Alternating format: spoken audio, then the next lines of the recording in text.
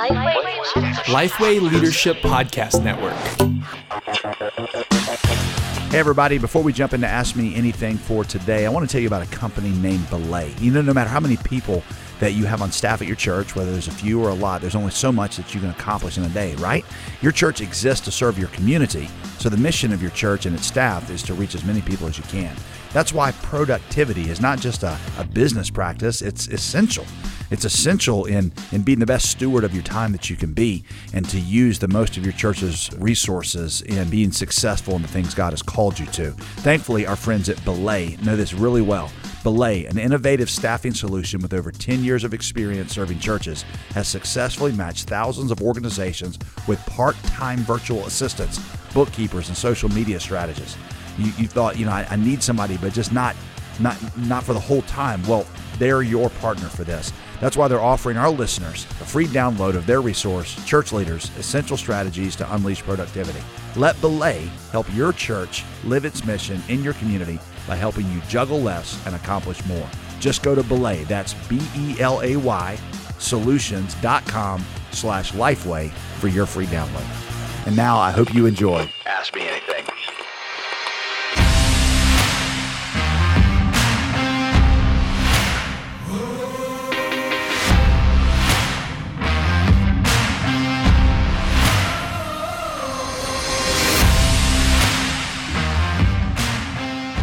Hey everybody, welcome to Ask Me Anything. I'm Matt Love, and we have a really special series of episodes for you starting this week.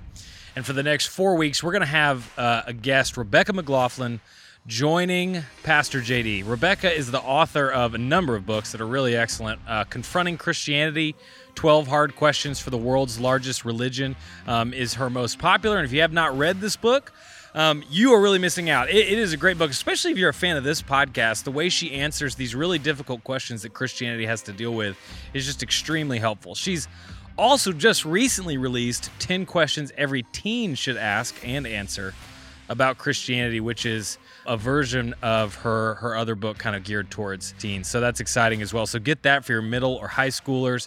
And then she just released another book, unbelievable, The Secular Creed, Engaging 5 Contemporary Claims. So I don't know if Amazon has one of those things where you can just buy them as a pack or something, or do whatever, but get those 3 books. They're really excellent. She's amazing. And this conversation was actually recorded as kind of a long-form conversation, but we've just split it up into 4 questions and answers that she and Pastor JD discussed. So today, Pastor JD and Rebecca are going to spend a few minutes talking about the traditional approach to defending our faith versus current questions people are asking. What's the solution to thinking differently? I will warn you, though, just right off the bat, spoiler alert on Harry Potter. So if you have not read Harry Potter, there's going to be a lot of spoilers in this, so I would go ahead and either skim the books real quick or just skip those parts. But if you haven't read those books or watched the movies, honestly, you probably had enough time to do so. So we'll go ahead and hop in and let's join them right now.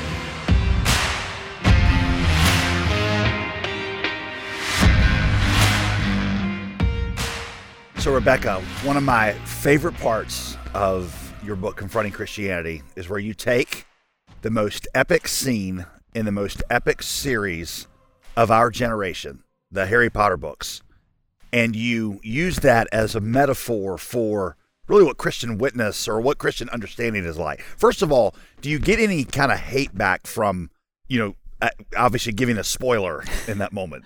I have occasionally heard from people who weren't happy. And I'm just going to go ahead and say publicly right now that I'm totally on your team, because I feel like if you haven't watched the movies or seen the book or read the books by now, you're probably not going to do it, right? Well, or now is your opportunity. Right. We're just going to give you a teaser. It's coming. Exactly. Right. Yeah, I got some grief one time because I used I gave the conclusion of A Christmas Carol by Charles Dickens, right. And I got all kinds of hate mail back about spoiling it. I'm like, look, it's been 157 years. Yeah. If you haven't watched it now, then you're gonna watch it. But anyway, why don't you take that metaphor, because for me, just like showing how that applies to our understanding. Start there. Well, for those of you who don't know the series, in Harry Potter and the Half-Blood Prince, so book 6 and by the way, can I say it sounds so much better when you say Harry Potter with that deep Southern Alabama accent that you have. That's right. I'm actually reading the books to my 10-year-old and 8-year-old right now, and we're just in between the setup for their story and the reversal. So it's kind of an exciting moment for me.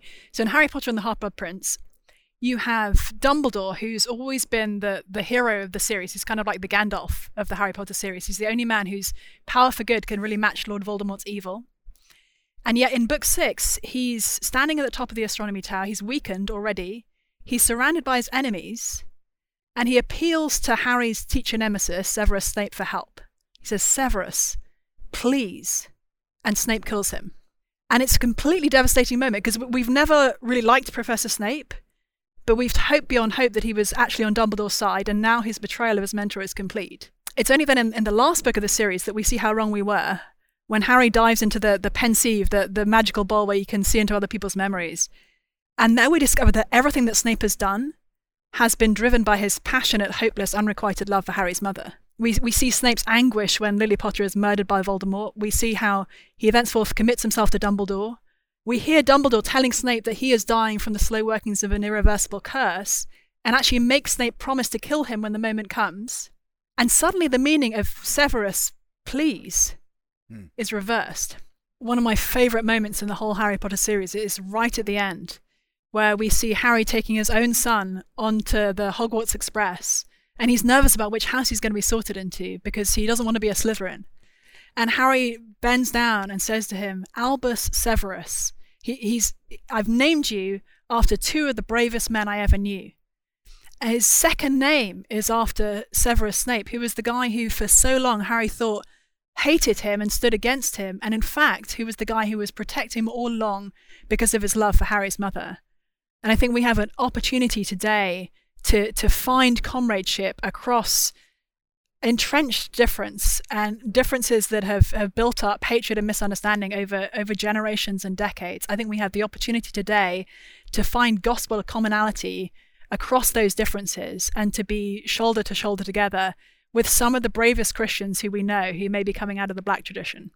And right now in our cultural moment, when our non-Christian friends glance over at the Christian faith, they see a lot of things that look like Snape killing Dumbledore.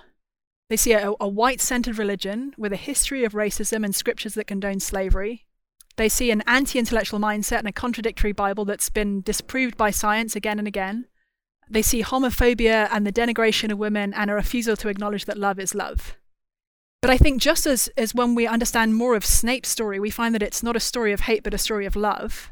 I think when we look more closely at each of these seemingly kind of devastating roadblocks to faith in Jesus, they actually become a signpost to Christ. And I should probably add, those are statements that you think are misperceptions about what, right? Yeah, I think they're misperceptions, but they're ones that our non-Christian friends have, some valid reasons for concluding that about Christians. Yeah. But I think when they actually, if we can help them to look more closely, they'll find that things which they thought were reasons to not be followers of Jesus actually become reasons to be followers of Jesus. Yeah, so let's spend a little time there. How has defending the faith in our generation, how has that changed? Because I feel like when I was, in high school and college, just 3 or 4 years ago, it was all about, proving the resurrection or proving that the Bible's contradictions weren't really contradictions. How has it changed in our culture now? I think today, whereas a decade or a couple of decades ago, Christians would often find themselves in conversations feeling like they were being judged as sort of dumb for believing Christianity, or deluded maybe, as Richard Dawkins wrote his famous book coming out of my country, The God Delusion. I think today Christians more often feel like they're seen as immoral by their non-Christian friends. So as you say, rather than the questions being mostly around, is Christianity true, or did Jesus really rise from the dead, or can I take the Bible seriously? Hasn't science disproved Christianity? I think those reasons are all still there and important. But actually the front foot of conversations is often more, well, what about the history of racism? What about how Christians treat LGBT people? What about Christian views on sexual ethics, which today are seen as not only misguided, but actually harmful and morally dangerous? So I think that's where the conversations are more often at, and where we as Christians need to have a more compelling apologetic. So one of the things I feel like we hear a lot is that Christianity is a white man's religion, and basically it's attempting to colonize, or it's trying to just reinforce cultural norms everywhere. How do you respond to that? I think there are two major problems with the statement that Christianity is a white man's religion. One is that Christianity has actually always been majority female, from the very first to the present day. The other is that Christianity has always been, from the scriptures onwards, a multiracial, multi-ethnic, multicultural movement. We see that in Jesus' own life. We see that when he commissions his disciples to make disciples of all nations. We meet the first black Christian in the book of Acts, the Ethiopian eunuch of Acts chapter 8. We see in the book of Revelation that people from every tribe and tongue and nation are worshipping Jesus together. So it's actually a core Christian ethic is love across racial and ethnic and cultural difference. And we see that played out in the global church today. People often associate Christianity with white Westerners, but actually today, Christianity is not only the largest, but also the most diverse belief system in the world, with a essentially even spread of people from Europe, North America, South America, and Africa. And with the church in China growing so fast right now, that while it's currently the global center of atheism, experts think that by 2030 there'll be more Christians in China than in America. And some experts even think that by 2060, China could be a majority Christian country. What's more, by 2060, people expect that about 40% of the world's Christians will be living in sub-Saharan Africa. So at a global level, it's indefensible to say Christianity is a white man's religion. From the scriptures, it's indefensible. And actually, if we look at America as well, we find that black people in America are almost 10 percentage points more likely to identify as Christians than their white peers, more likely to go to church every week, to read the Bible, to pray, and to hold core evangelical beliefs. I've heard you say that immigration, whereas many people look at immigration like it's somehow going to undermine the Christian influence in our nation, you have a different perspective on that. Yeah, immigration is actually a much needed blood transfusion for the American church. And we see people coming from Latin America and planting gospel-centered churches here. We see people coming from Africa and doing the same. I live up in Cambridge, Massachusetts, and in Somerville, which is the adjacent city, English is the third most commonly spoken language at evangelical churches after Portuguese and Creole. Now, ironically, the kind of immigrant that you want to worry about if you're concerned about America's Christian heritage is white Europeans like me, because we're some of the least likely folk to be bringing the gospel. But strangely enough, I'm not actually treated as an immigrant in America in the same way that some brothers and sisters of color are.